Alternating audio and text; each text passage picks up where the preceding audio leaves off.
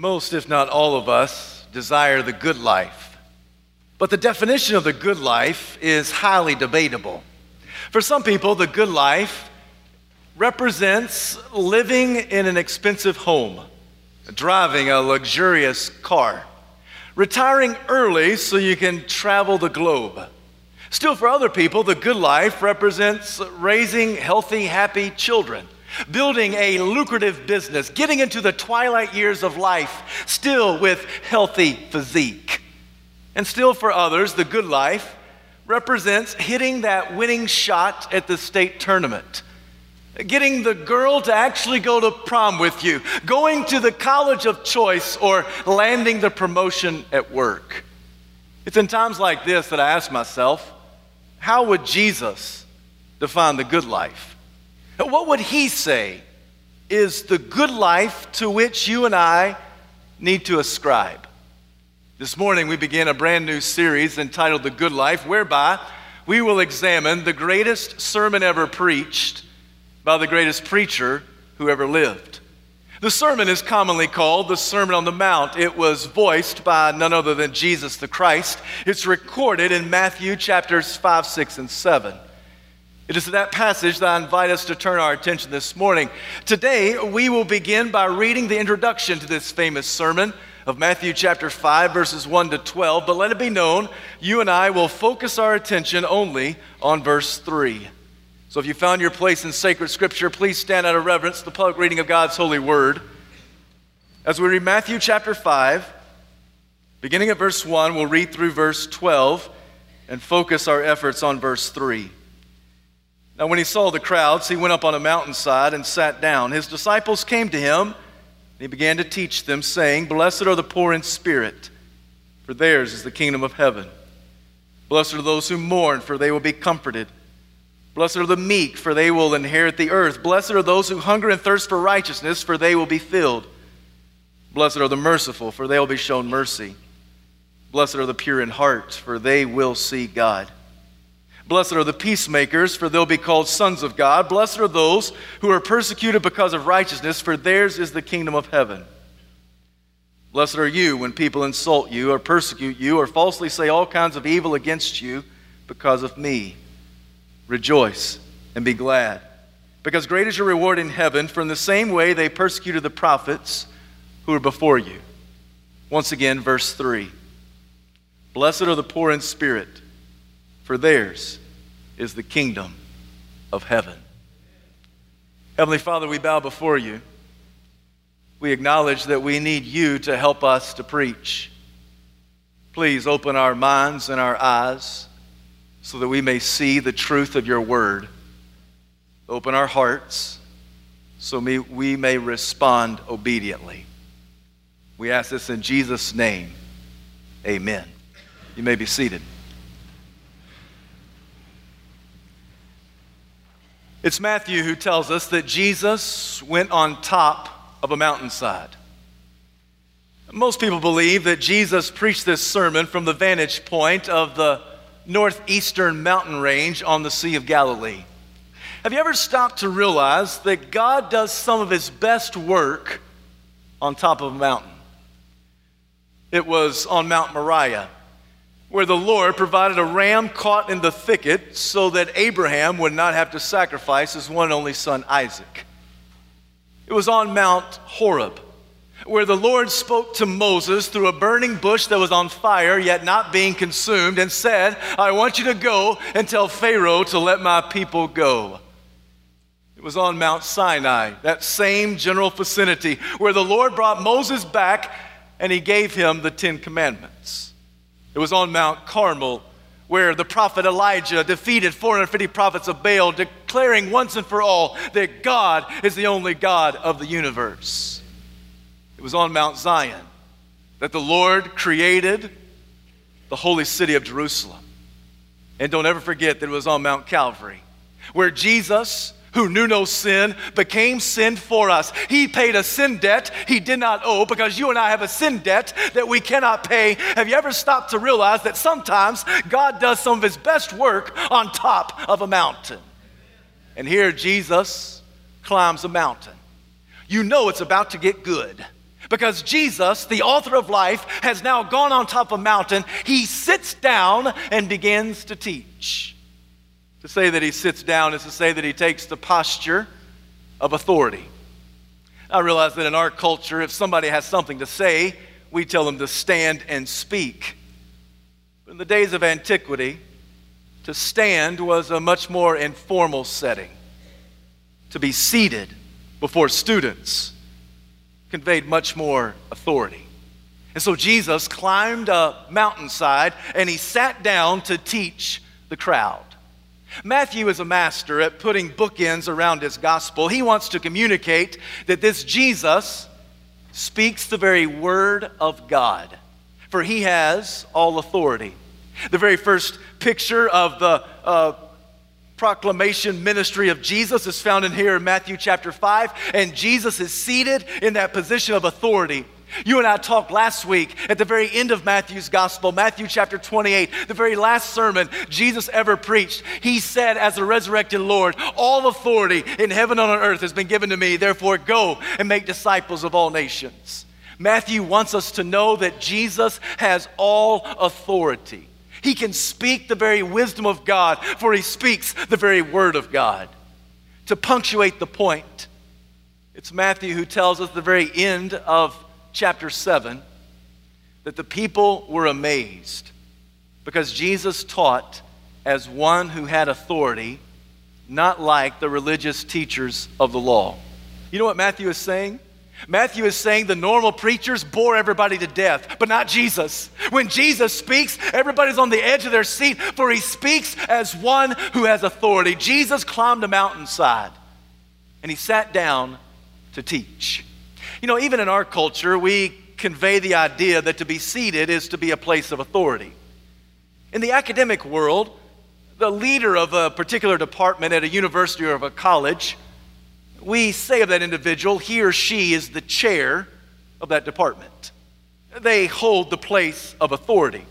Even here at the church, we have a lot of committees. And every committee has a chairman. What does that mean? It means that that individual who has that place of priority is in the seat of authority over that committee. And Jesus begins his teaching ministry in the Gospel of Matthew, and he's seated. Matthew arranges his gospel in 5 lengthy teaching passages. The first one is here, Matthew chapters 5, 6, and 7. The second one can be found in Matthew chapter 10. The third lengthy teaching passage comes in Matthew chapter 13. The fourth one is recorded for us in Matthew chapter 18. And the fifth and final lengthy passage that Jesus gives is recorded in Matthew chapters 23, 24, and 25. Matthew wants to communicate that Jesus speaks the very wisdom and word of God. He climbed a mountainside that day. He was seated in a place of authority, and he began to teach the disciples. Jesus gives 9 words of blessing. The introduction is normally called the Beatitudes, and on 9 different occasions, Jesus says the word blessed. Now, God's people are a blessed people. This is part of our language. I promise you, I am not making this up. I'm not exaggerating. I am not just doing preacher talk as if preachers are liars. But anyway, I'm not exaggerating at all. When I came to church today, I came and bumped into the first gentleman I saw, and I said, "How are you doing today?" And his response was, "I'm blessed." That's just how we speak. That's our language. But what do we mean by that? What do we mean by saying that we are blessed? The word blessed actually means happy or fortunate. The Greek playwright Homer used that very same Greek word to describe a wealthy man. Homer believed that in order to be blessed was to be wealthy. That carries over into our day as well. It was Plato, the philosopher, who said that a blessed individual is one who is successful in business. So once again, we understand that even in our language, people inside the church, outside the church, they still speak of being blessed, and most of the time, it is connected with some type of financial blessing, some type of possession, something that we acquire, something that we have. There were numerous other playwrights and philosophers who would use the word blessed. They would use it to describe the Greek gods and goddesses of mythology, and described them as being not influenced by external circumstances. That somehow they had a happiness, they had a contentment that was independent of the manipulation of circumstances that were around them. This is the understanding of blessed. To be blessed is to be one who has an inward reality of independence, has an inward peace about himself or herself, and not manipulated by outside circumstances. Yet even in our day, we conjure the word blessed to equate to financial advancement or financial success. The whole American advertising industry is based on this concept. In order for you to bless, you got to have some things. You got to possess some things. You got to do some things. And if you do things and possess things and have things, then you will be blessed. And we conjure the idea that being blessed means that we have the bling, the ring, and the thing. We have the bling, we have the ring, and we have the thing. And if we have all of that, then we're blessed. Yet this morning I wonder, what does Jesus understand as the blessed life? How does he describe what it is to be blessed? I don't think that he's going to say that being blessed always equates with financial resources. We have a great example of this in the Old Testament person of Solomon. Solomon had royal blood pulsating through his veins. Solomon had a fleet of sailing ships. Solomon had a stable that was filled with the fastest, strongest horses on the planet. Solomon had hundreds of wives. Solomon ate the most delicious food on the royal table. Solomon was able to hobnob with some of the best dignitaries in the globe. And Solomon was able to reside in the most palatial palaces known to man. And yet Solomon says, when I look at everything in life, everything is meaningless. In Ecclesiastes, this one who is known for wisdom and wealth says, as I've evaluated my work, my projects, my pleasure, and even my folly, I come to the conclusion that all of it is meaningless. He says in Ecclesiastes chapter 2 that all of life is meaningless. For there was nothing that I denied my desiring heart. Everything my eyes saw, I was able to achieve and to receive. And yet everything is meaningless. It's like a man chasing after the wind. Have you ever met anybody who's chasing after the wind? They're chasing after the good life for all the things that this world can provide. I don't know about you, but I went to college with some guys like Solomon. I've known guys like Solomon. I know ministers like Solomon. I know individuals. I have friends that are chasing everything in this world. And what they're doing is they're trying to grab and chase the wind. They're looking for success. They're seeking happiness. They want the good life. And so today I asked Jesus, what does it mean to have the good life? And Jesus says, I'm glad you asked. Blessed are the poor in spirit, for theirs is the kingdom of heaven. Jesus had a knack of flipping the script. Jesus had a knack of turning cultural norms upside down. Jesus said in other places, if you want to be first, you got to be last. If you want to be great, you got to be the least. If you want to live, you've got to die. And honestly, you got to say to yourself, Jesus, what are you talking about? I mean, this leaves me scratching my head. Because we live in a culture that says if you want to be first, that means you've got to be first in line, and you may have to throw some elbows to get there. And if you want to be great, you better climb the ladder of success, and you may step on some toes and step on some faces in order to get there, but that's all right because you're going to be great. And if you want to live, do everything you can not to die. Go to every program, have every medicine, have every ointment, every tuck, every cream. You do whatever you can so that you won't get old and you can fight the clock of time. We live in a culture that says, Jesus, what are you talking about? And Jesus flips the script. Jesus turns cultural norms upside down. Think about what he said in verse 3. Blessed are the poor. What? There's no culture that's built that way. Every culture is built, blessed are the rich. Because you know the golden rule. Whoever has the gold makes the rules. Right? I mean, you know how it works. You know, it's the wealthy that succeed. Every culture is set up, blessed are the rich, yet Jesus comes along and says, blessed are the poor. That doesn't make any sense.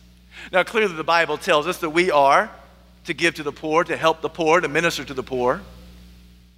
But nowhere does the Bible lift up poverty as a virtue. The Bible says help the poor, but the Bible never says make people penniless. Jesus said, the poor you'll always have with you. Why did he say that? Because they were plentiful? Because there's so many poor people?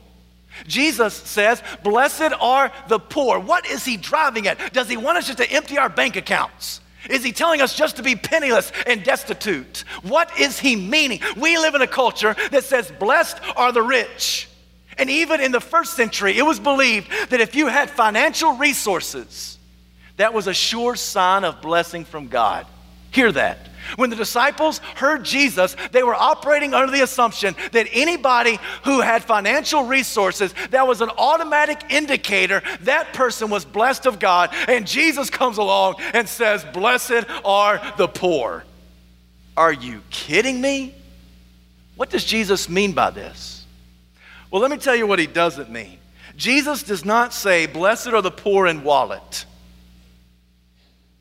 Jesus says, blessed are the poor in spirit. What does that mean? Well, clearly, Jesus has a picture in mind.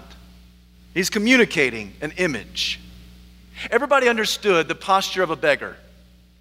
Beggars were everywhere in the first century. They lined the streets. Before people could get into the temple, before they could go into the synagogue, they had to pass a half a dozen beggars at least. And every beggar had the same posture. There was nothing arrogant about a beggar. Poverty in the first century is a lot different than poverty in the 21st century. I'm just making an observation here. But I've been a senior pastor for about 15 years, and I realize that we as a church have a mandate to help those who have fallen on hard times. And yet I can't tell you the number of times that people will come into the church office, maybe not here, but other places I've been. They'll come into the church office and we will do our best to help them in as many ways possible. And they will ask for anything under the sun. Individuals will come in and ask for help with the mortgage, help with the power bill, help with the gas bill, help with Christmas, help with a car payment, help with an overnight stay, and they'll ask for just about anything. And oftentimes, we do our very best to help them in as many ways possible. But there are times when finances are limited. Resources are limited. You can't do as much as maybe you want to do or you could do. And I can't tell you the number of individuals in our culture, in our day, in our society, that they are flabbergasted that the church won't help them. Because we have created an entitlement program. We've created an entitlement mentality.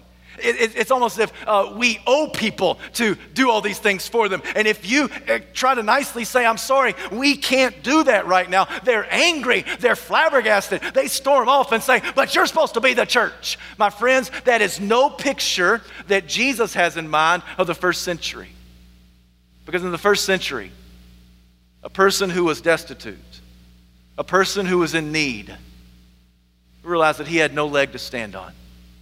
No chip to barter, no hand to deal, nothing to demand. There was no way he could pay back the debt. And so every beggar lining the streets before the door of the temple would cower down, kneel down. Head would be downcast.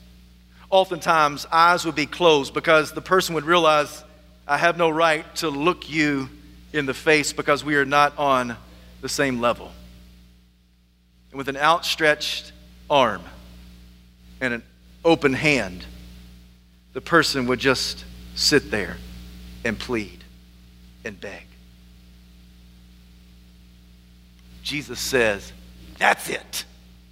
That's the key to the kingdom. That's it. That's how you enter the kingdom of God. That is how you come into my kingdom. That's the beginning of the good life. And once again, we say, what? What are you talking about? How can that be entrance into your kingdom? How can that be a picture of what it is to have the good life? I would much rather have some bling bling in my pocket. I would much rather be an independent man. I would much rather be a self-made man. I would much rather drive a nice car, have a nice chariot, have nice robes. I would much rather, Jesus, what are you driving at? And Jesus says, that's the picture. That's it. He's not talking about financial bankruptcy. He's talking about spiritual bankruptcy, where you and I come to God and we say we have nothing to bring to our own salvation. There's no way we can pay you back. There's no way we can barter with you, God. There's no way we can earn your grace. All we are nothing more than spiritual beggars. We can't look you eye to eye because your ways are higher than our ways. Your thoughts are higher than our thoughts. God, we are not on the same level. Oh God, you are great. I am nothing more than a beggar. I bow before you and all I do is plead with you, and with an outstretched arm and an open hand, I ask for your grace. And Jesus says that's the picture of the beginning of the good life. It's all because of grace. Grace is receiving something good that you do not deserve. You've heard the acrostic. It's God's righteousness at Christ's expense. That's a good definition of grace. It's God's righteousness at Christ's expense. All we are nothing more than bankrupt beggars.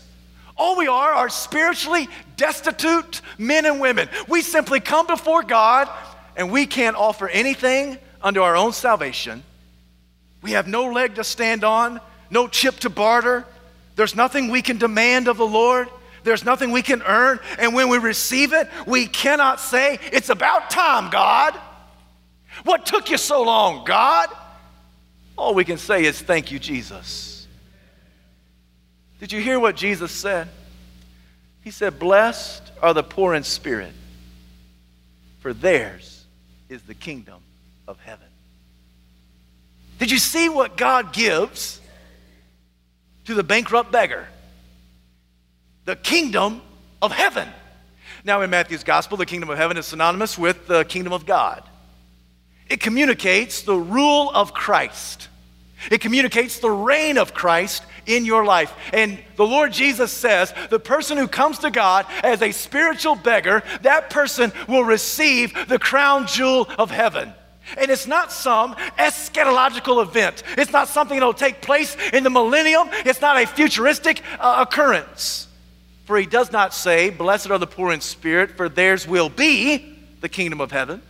He said, blessed are the poor in spirit, for theirs is the kingdom of heaven. The moment you come to God as a beggar, the moment you bow before him and say, I cannot bring anything to my salvation, I can't earn it by my works, I can't do enough good deeds to somehow merit entrance into your kingdom. All I am is a poor beggar. I'm bowing low, my head is downcast, my arm is outstretched, my palm is open unto you, and God, I can't demand this of you. And God says, in that moment that you come to God in that way, Jesus comes into your life. In that moment, sin is removed. In that moment, life is given. In that moment, purpose is in your step. In that moment, you have an eternal home with God, because in that moment, the crown jewel of heaven comes and lives within you. Blessed are the poor in spirit, for theirs is the kingdom of heaven. The Apostle Paul said it this way in Ephesians chapter 1, that God has given us every spiritual blessing in Christ. Did you hear that? God has given us every spiritual blessing in Christ Jesus. If you have Christ in your life, you have everything. Everything that you need. Everything for eternity. Everything for this world. You have everything that you need simply because you come to God as a spiritual beggar, and he gives you none other than Jesus the Christ, both now and forevermore. So this morning I ask you, are you poor in spirit? I'm not asking, are you poor in wallet? I'm asking, are you poor in spirit?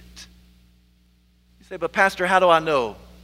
Let me say just a few items to that matter. You and I know that we are poor in spirit when we get lost in the wonder of Christ. I didn't say we know we're poor in spirit when we walk an aisle or go through the waters of baptism or even pray a certain prayer. We know that we are lost. We know that we are poor in spirit when we are lost in the wonder of Christ. It was the thief on the cross who could not lift his hand or foot unto his own salvation. He simply said to Jesus, remember me when you go into your kingdom. And Jesus said, today you'll be with me in paradise. Are you still amazed that God loves you? Are you still amazed that God saved you?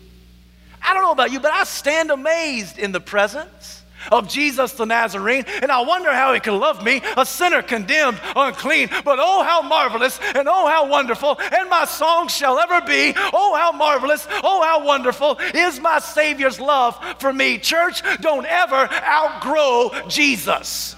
What I mean by that is don't ever get to the point where you're no longer moved by the Messiah. You're no longer overwhelmed by the amazement of Christ, that Christ loves you in spite of you.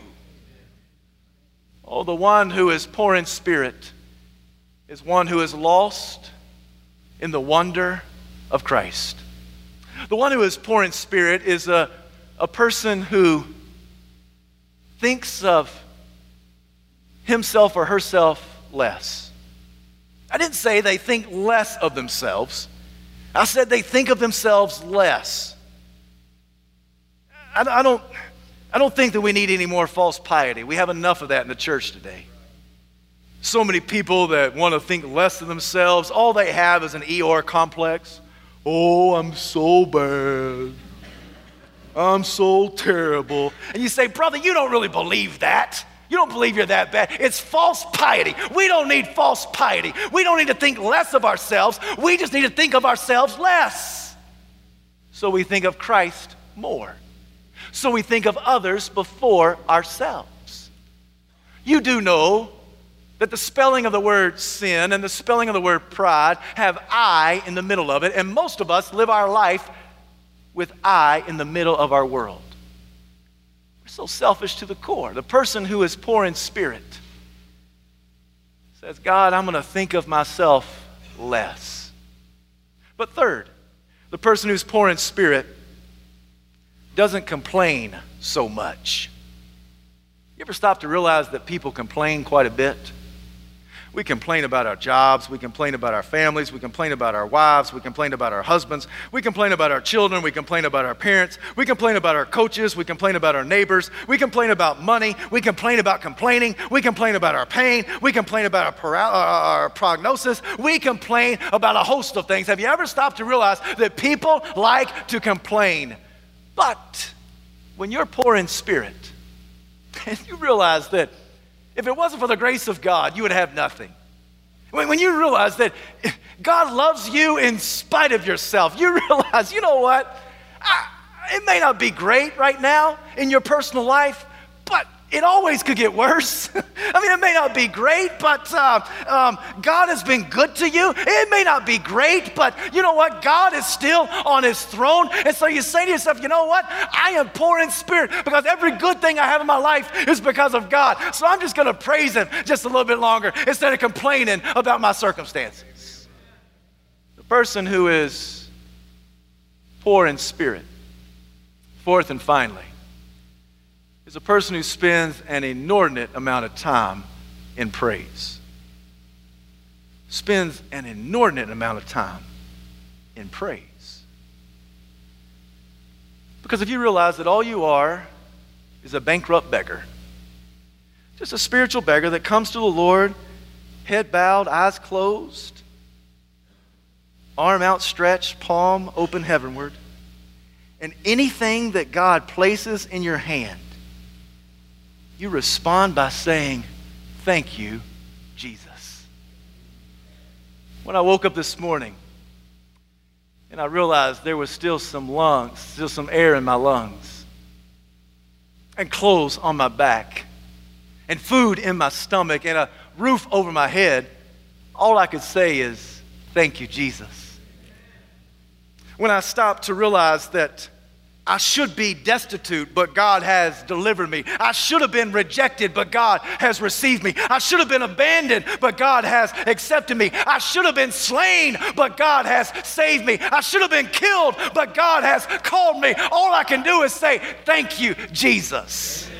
When I realized that God saved me, not because He owes me anything, simply because He loves me in spite of me, all I could do was say, thank you, Jesus. When I realized that God gave hope in my hopelessness and help in my helplessness and delight in my despair, all I could say was, thank you, Jesus. When I realized that God and I are not on a contract basis, but we're on a covenant basis because I can't keep up my end of the bargain, and God says, that's okay. I know you can't keep up your end of the bargain. I'm going to be the covenantal God with you. I'm going to be your God, and you're going to be my guy, and you're going to speak my mouthpiece. I just had to say, thank you, Jesus. When I stop and realize that even on the worst days, I am still blood-bought. I am still a saved believer. I am still one who stands faultless in the presence of God simply because of the accomplished work of Christ. The only thing I can say is, thank you, Jesus.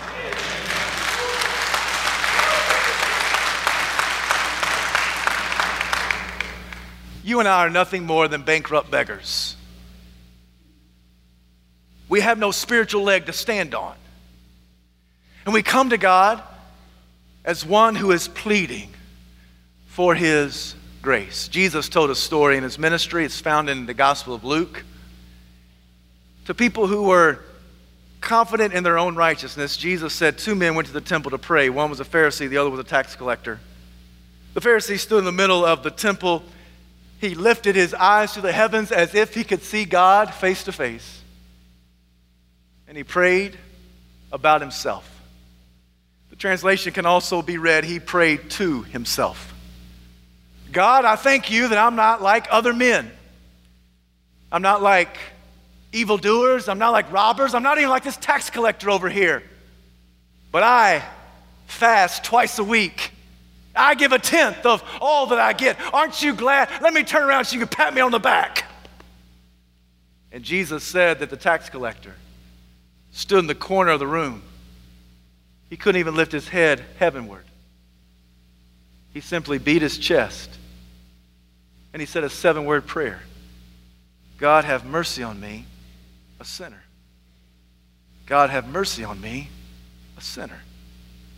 God, have mercy on me, a sinner. And Jesus shocked the crowd. He flipped the script.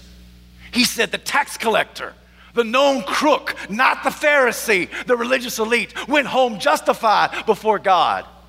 Because he who exalts himself will be humbled. He who humbles himself will be exalted. God, have mercy on me, a sinner. God, have mercy on me, a sinner. You know what that prayer is? It's what Jesus is saying in Matthew chapter 5, verse 3. Blessed are the poor in spirit, for theirs is the kingdom of heaven. That's how you start the good life. That's how you enter God's kingdom. You come not arrogant, but humble. You come not demanding anything of God, but receiving His mercy. You come realizing there's no way you can pay God back or pay God off. You simply come and say, I'm nothing more than a spiritual beggar. I am bankrupt before you, O God. So, Lord, have mercy on me, a sinner. Lord, have mercy on me, a sinner. My friends, there are no more powerful words than that 7-word prayer. Lord, have mercy on me, a sinner. Heavenly Father, we bow before you. And we do not come with arrogance. We can't demand anything from you. We can't impose our will upon you. We acknowledge that you are sovereign and we are your servants. So, Lord, if there's one listening to my voice who's never accepted you as Savior and Lord, today I pray that they will plead with you for salvation. that they will trust you as their Savior. Lord Jesus, for those who are believers, but maybe over the years, those individuals have become calloused and hard-hearted. Oh God, please help us to realize that at best and at worst, we are nothing more than bankrupt beggars, pleading for your mercy and grace. So Father, this altar is open. If anyone needs to come and kneel here and pray, if anyone needs to come and join this faith family, now is the time to do it. So Lord, may you be honored and glorified. In Jesus' name we pray.